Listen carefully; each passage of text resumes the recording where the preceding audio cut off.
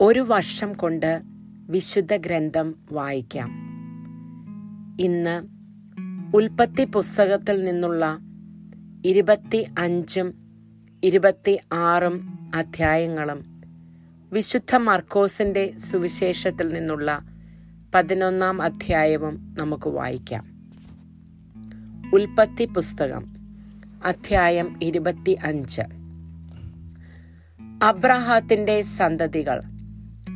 Abraham കെത്തൂറ എന്നു പേരായ ഒരു സ്ത്രീയെ വിവാഹം ചെയ്തു.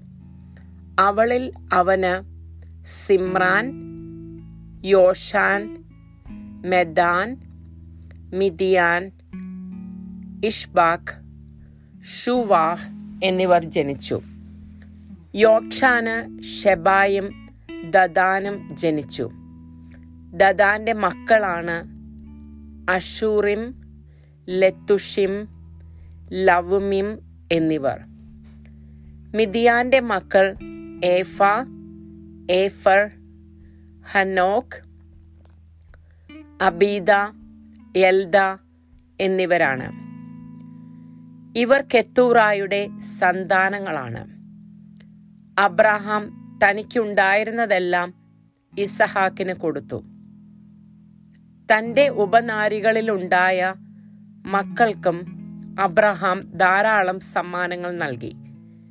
താൻ ജീവിച്ചിരുന്നപ്പോൾ തന്നെ അവരെയെല്ലാം മകനായ ഇസഹാക്കിൽ നിന്ന് ദൂരെ കിഴക്കൻ ദേശത്തേക്ക് അയച്ചു. അബ്രാഹത്തിന്റെ മരണം. അബ്രാഹത്തിന്റെ ആയുഷ്കാലം 175 വർഷമായിരുന്നു. തന്റെ വർഷങ്ങൾ പൂർത്തിയായപ്പോൾ തികഞ്ഞ വാർദ്ധക്യത്തിൽ അബ്രഹാം അന്ത്യശ്വാസം വലിക്കുകയും തന്റെ ജനത്തോട് ചേരുകയും ചെയ്തു.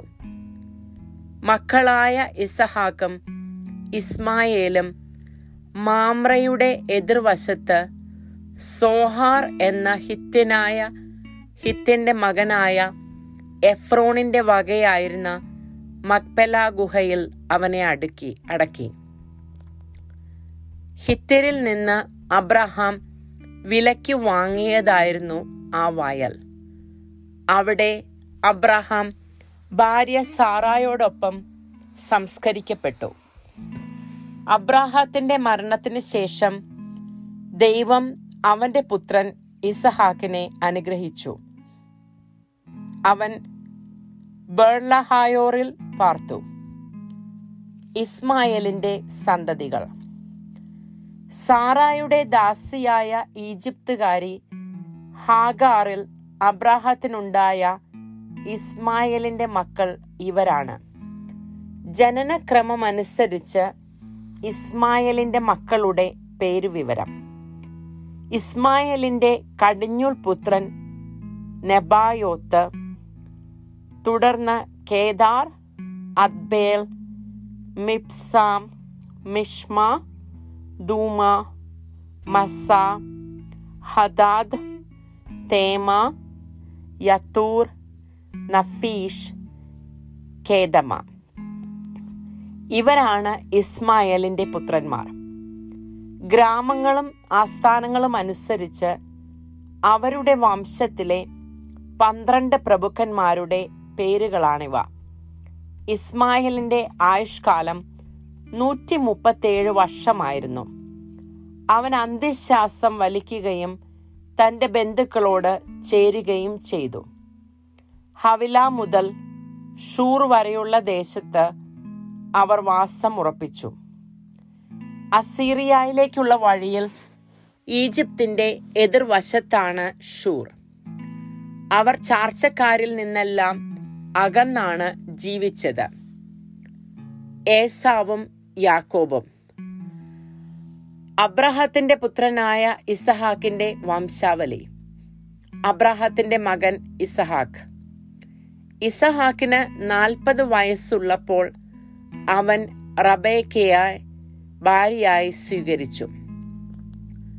അവൾ പാദാൻ ആരാമിലുള്ള ബത്തുവേലിന്റെ പുത്രിയും ലാബാന്റെ സഹോദരിയുമായിരുന്നു. അവർ അരമായരായിരുന്നു. ഇസഹാക്ക് തൻ്റെ വന്ധ്യയായ ഭാര്യയ്ക്ക് വേണ്ടി കർത്താവിനോട് പ്രാർത്ഥിച്ചു. കർത്താവ് അവന്റെ പ്രാർത്ഥന കേൾക്കുകയും റബേക്ക ഗർഭിണിയാവുകയും ചെയ്തു. അവളുടെ ഉദരത്തിൽ കിടന്ന് കുഞ്ഞുങ്ങൾ മല്ലിട്ടപ്പോൾ അവൾ കർത്താവിനോട് ചോദിച്ചു, ഇങ്ങനെയെങ്കിൽ എനിക്ക് എന്ത് സംഭവിക്കും? അവൾ കർത്താവിന്റെ തിരുമനസ്സറിയുവാൻ പ്രാർത്ഥിച്ചു. കർത്താവ് അവളോട് അരുളി ചെയ്തു, 2 വംശങ്ങളാണ് നിന്റെ ഉദരത്തിലുള്ളത്. നിന്നിൽ നിന്ന് പിറക്കുന്നവർ 2 ജനതകളായി പിരിയും. ഒന്ന് മറ്റേതിനേക്കാൾ ശക്തമായിരിക്കും. മൂത്തവൻ ഇളയവന് ദാസ്യവൃത്തി ചെയ്യും. അവൾക്ക് മാസം തികഞ്ഞപ്പോൾ അവളുടെ ഉദരത്തിൽ 2 ശിശുക്കൾ. ആദ്യം പുറത്തു വന്നവൻ ചെമന്നിരുന്നു. അവന്റെ ദേഹം മുഴുവൻ രോമക്കുപ്പായമിട്ടതുപോലെയായിരുന്നു. അവർ അവന് ഏസാവ് എന്ന് പേരിട്ടു. അതിനുശേഷം അവന്റെ സഹോദരൻ പുറത്തു വന്നു. ഏസാവിന്റെ കുതികാലിൽ അവൻ പിടിച്ചിരുന്നു. അവനെ യാക്കോബ് എന്ന് വിളിച്ചു. ഇസഹാക്കിന് 60 വയസ്സായപ്പോഴാണ് അവൾ അവരെ പ്രസവിച്ചത്. കടിഞ്ഞൂലവകാശം. കുട്ടികൾ വളർന്നു വന്നു. ഏസാവ് നായാട്ടിൽ സമർത്ഥനും കൃഷിക്കാരനുമായി. യാക്കോബ് ശാന്തനായിരുന്നു. അവൻ കൂടാരങ്ങളിൽ പാർത്തു. വേട്ടയാടി കൊണ്ടുവന്നിരുന്ന മാംസം തിന്നാൻ കിട്ടിയിരുന്നതിനാൽ ഇസഹാക്ക് ഏസാവിനെ വളരെയധികം സ്നേഹിച്ചിരുന്നു. റബേക്കായ്ക്ക് യാക്കോബിനോടായിരുന്നു കൂടുതൽ സ്നേഹം. ഒരിക്കൽ യാക്കോബ് പായസമുണ്ടാക്കിക്കൊണ്ടിരുന്നപ്പോൾ ഏസാവ് വിശന്ന് തളർന്ന് വയലിൽ നിന്നും വന്നു. അവൻ യാക്കോബിനോട് പറഞ്ഞു, ആ ചെമന്ന പായസം കുറച്ച് എനിക്ക് തരിക. ഞാൻ വളരെ ക്ഷീണിച്ചിരിക്കുന്നു. അതിനാൽ അവന് ഏദോം എന്ന് പേരുണ്ടായി. യാക്കോബ് പ്രതിവചിച്ചു, ആദ്യം നിന്റെ കടിഞ്ഞൂലവകാശം എനിക്ക് വിട്ടുതരിക. ഏസാവ് പറഞ്ഞു, ഞാൻ വിശന്ന് ചാകാറായി. കടിഞ്ഞൂലവകാശം കൊണ്ട് എനിക്കിനി എന്തു പ്രയോജനം? യാക്കോബ് പറഞ്ഞു, ആദ്യം എന്നോട് ശപഥം ചെയ്യുക. ഏസാവ് ശപഥം ചെയ്തു. അവൻ തന്റെ കടിഞ്ഞൂലവകാശം യാക്കോബിന് വിട്ടുകൊടുത്തു. യാക്കോബ് അവന് അപ്പവും പയറു പായസവും കൊടുത്തു. തീറ്റയും കുടിയും കഴിഞ്ഞ് അവൻ എഴുന്നേറ്റുപോയി. അങ്ങനെ ഏസാവ് തന്റെ കടിഞ്ഞൂലവകാശം നിസ്സാരമായി കരുതി. ഉൽപ്പത്തി പുസ്തകം അധ്യായം 26. ഇസഹാക്കും അബിമേലെക്കും. അബ്രാഹത്തിന്റെ കാലത്തുണ്ടായതിന് പുറമെ മറ്റൊരു ക്ഷാമം കൂടി ആ നാട്ടിലുണ്ടായി. ഇസഹാക്ക് ഗരാറിൽ ഫിലിസ്ത്യരുടെ രാജ്യമായ അബിമേലെക്കിന്റെ അടുത്തേക്ക് പോയി. കർത്താവ് പ്രത്യക്ഷപ്പെട്ട് അവനോട് പറഞ്ഞു, ഈജിപ്തിലേക്ക് പോകരുത്. ഞാൻ പറയുന്ന നാട്ടിൽ പാർക്കുക. ഈ നാട്ടിൽ തന്നെ കഴിഞ്ഞുകൂടുക. ഞാൻ നിന്റെ കൂടെ ഉണ്ടായിരിക്കും.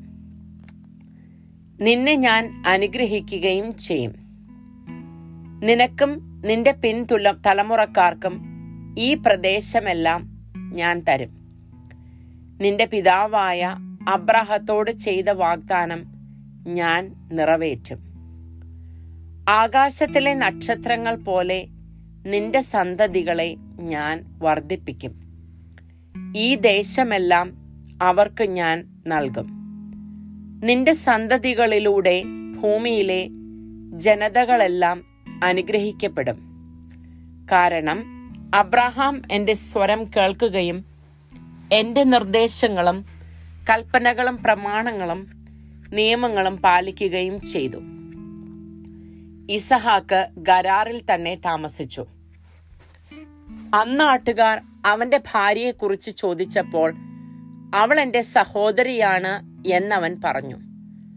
അവൾ ഭാര്യയാണെന്ന് പറയാൻ അവന് പേടിയായിരുന്നു.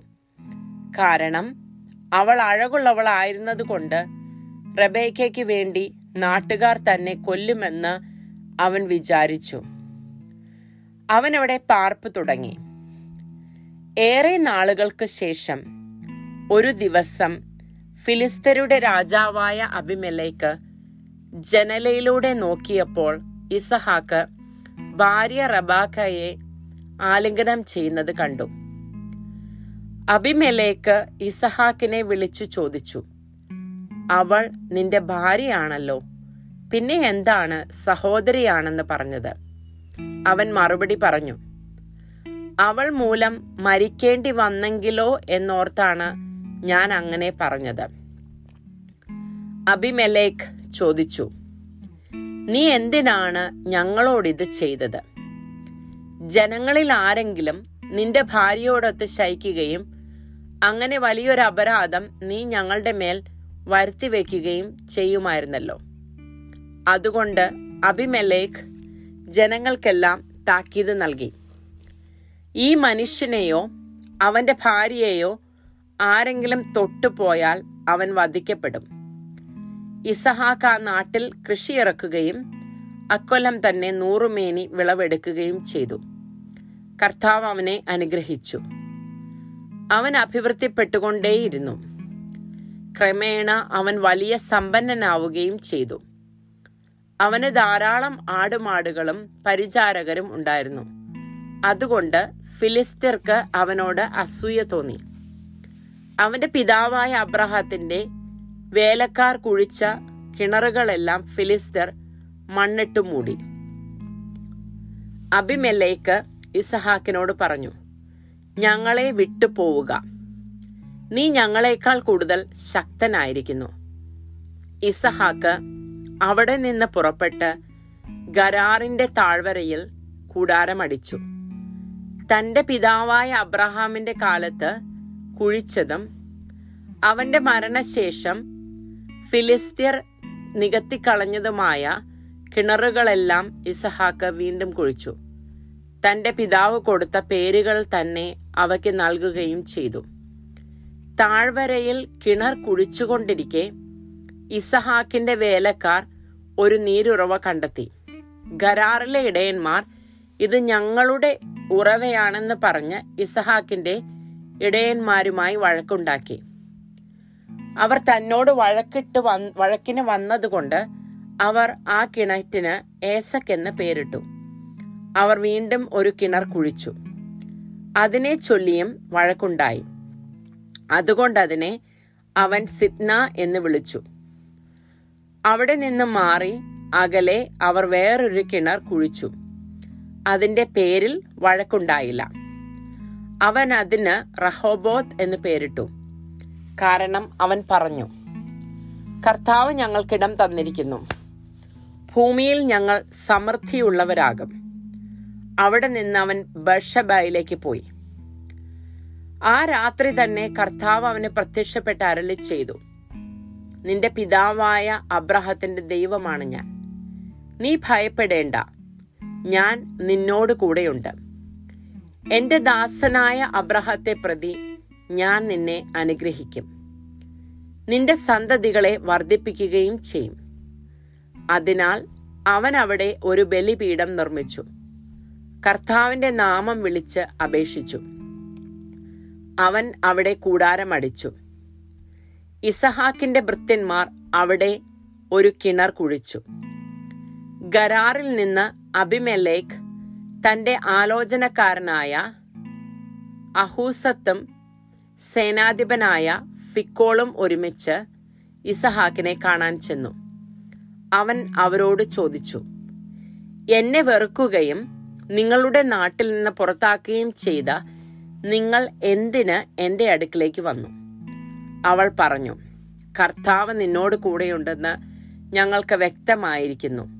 അതുകൊണ്ട് നാം തമ്മിൽ സത്യം ചെയ്ത് ഒരു ഉടമ്പടി ഉണ്ടാക്കുക നല്ലതെന്ന് ഞങ്ങൾക്ക് തോന്നി.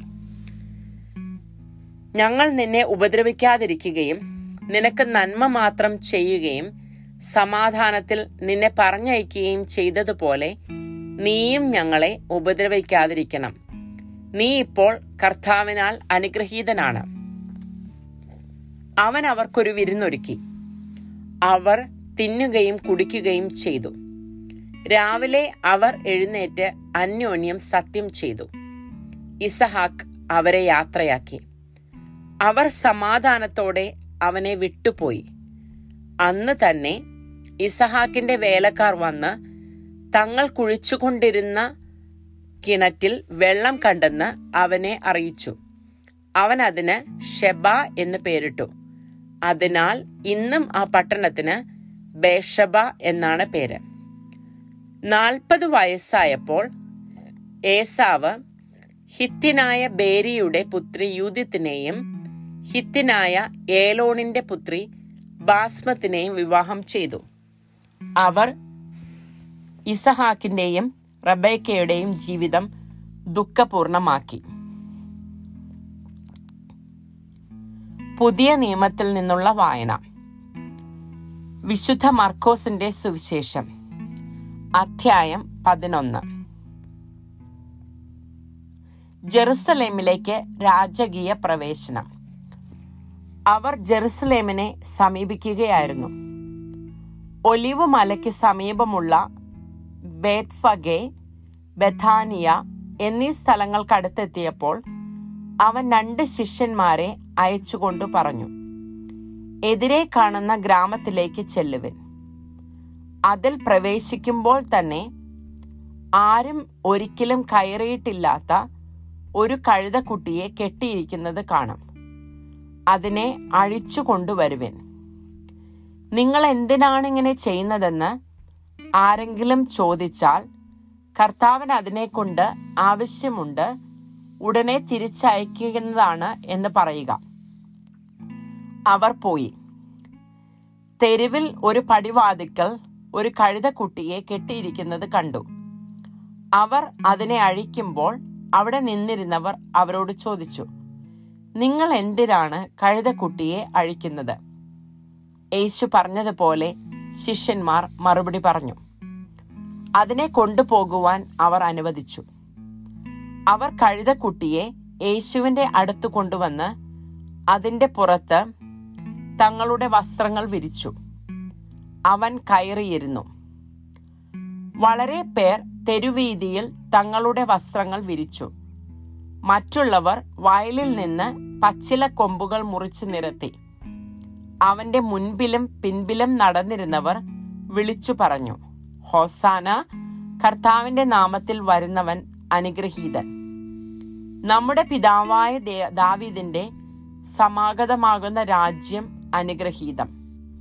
ഉന്നതങ്ങളിൽ ഹോസാന. അവർ ജെറുസലേമിനെ സമീപിക്കുകയായിരുന്നു. ഒലിവ് മലയ്ക്ക് സമീപമുള്ള ബേത്ഫഗെ, ബഥാനിയ എന്നീ സ്ഥലങ്ങൾക്കടുത്തെത്തിയപ്പോൾ അവൻ 2 ശിഷ്യന്മാരെ അയച്ചുകൊണ്ട് പറഞ്ഞു, എതിരെ കാണുന്ന ഗ്രാമത്തിലേക്ക് ചെല്ലുവിൻ. അതിൽ പ്രവേശിക്കുമ്പോൾ തന്നെ ആരും ഒരിക്കലും കയറിയിട്ടില്ലാത്ത ഒരു കഴുതക്കുട്ടിയെ കെട്ടിയിരിക്കുന്നതും കാണും. അതിനെ അഴിച്ചു കൊണ്ടുവരുവിൻ. അത്തിവൃക്ഷത്തെ ശപിക്കുന്നു. അടുത്ത ദിവസം അവർ ബഥാനിയായിൽ നിന്ന് വരുമ്പോൾ അവന് വിശക്കുന്നുണ്ടായിരുന്നു. അകലെ തളിരിട്ട് നിൽക്കുന്ന ഒരു അത്തിമരം കണ്ട് അതിൽ എന്തെങ്കിലും ഉണ്ടാകാം എന്ന് വിചാരിച്ച് അടുത്തു ചെന്നു. എന്നാൽ ഇലകളല്ലാതെ മറ്റൊന്നും കണ്ടില്ല. അത് അത്തിപ്പഴങ്ങളുടെ കാലമല്ലായിരുന്നു. അവൻ പറഞ്ഞു, ആരും ഇനി ഒരിക്കലും നിന്നിൽ നിന്ന് പഴം തിന്നാതിരിക്കട്ടെ. അവന്റെ ശിഷ്യന്മാർ ഇത് കേട്ടു. ദേവാലയ ശുദ്ധീകരണം.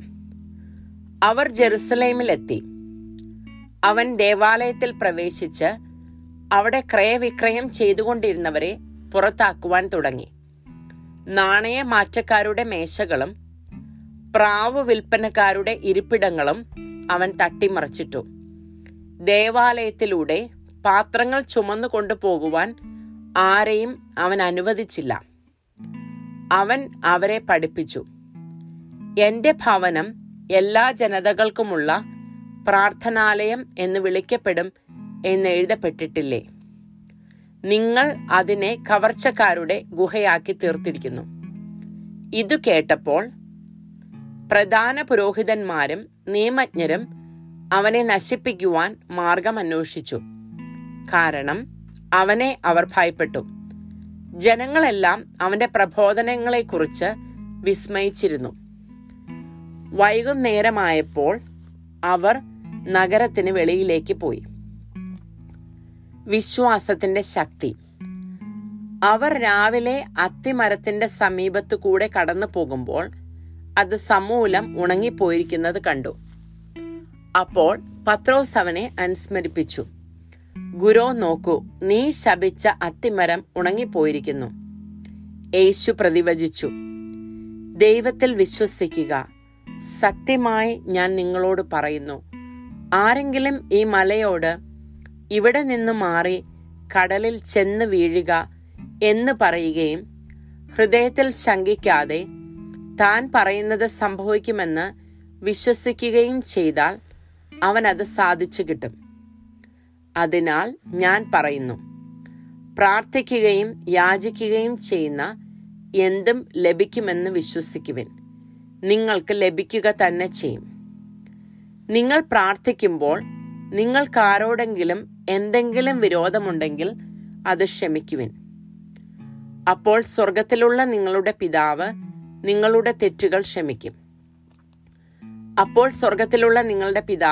നിങ്ങളുടെ തെറ്റുകൾ ക്ഷമിക്കും. യേശുവിന്റെ അധികാരം. അവർ വീണ്ടും ജെറുസലേമിൽ വന്നു. അവൻ ദേവാലയത്തിലൂടെ നടക്കുമ്പോൾ പ്രധാന പുരോഹിതന്മാരും നിയമജ്ഞരും ജനപ്രമാണികളും അവന്റെ അടുത്തെത്തി. അവർ അവനോട് ചോദിച്ചു, എന്തധികാരത്തിലാണ് നീ ഇവയൊക്കെ ചെയ്യുന്നത്? ഇവ പ്രവർത്തിക്കുന്നതിന് ആരാണ് നിനക്ക് അധികാരം നൽകിയത്? യേശു പറഞ്ഞു, ഞാൻ നിങ്ങളോട് ഒരു കാര്യം ചോദിക്കാം, എന്നോട് ഉത്തരം പറയുവിൻ. എന്തധികാരത്താലാണ് ഞാൻ ഇവ ചെയ്യുന്നതെന്ന് അപ്പോൾ പറയാം. യോഹന്നാന്റെ ജ്ഞാനസ്നാനം സ്വർഗത്തിൽ നിന്നോ മനുഷ്യരിൽ നിന്നോ? ഉത്തരം പറയുവിൻ. അവർ പരസ്പരം ആലോചിച്ചു. സ്വർഗത്തിൽ നിന്നെന്ന് പറഞ്ഞാൽ പിന്നെ എന്തുകൊണ്ട് നിങ്ങൾ അവനെ വിശ്വസിച്ചില്ല എന്നവൻ ചോദിക്കും. മനുഷ്യരിൽ നിന്നെന്ന് പറയാൻ അവർക്ക് ജനങ്ങളെ ഭയമായിരുന്നു. കാരണം യോഹന്നാൻ യഥാർത്ഥത്തിൽ ഒരു പ്രവാചകനാണെന്ന് എല്ലാവരും കരുതിയിരുന്നു. അതിനാൽ അവർ യേശുവിനോട് പറഞ്ഞു, ഞങ്ങൾക്ക് അറിഞ്ഞുകൂടാ. അപ്പോൾ യേശു പറഞ്ഞു, എന്തധികാരത്തിലാണ് ഞാൻ ഇവ ചെയ്യുന്നതെന്ന് ഞാനും നിങ്ങളോട് പറയുന്നില്ല.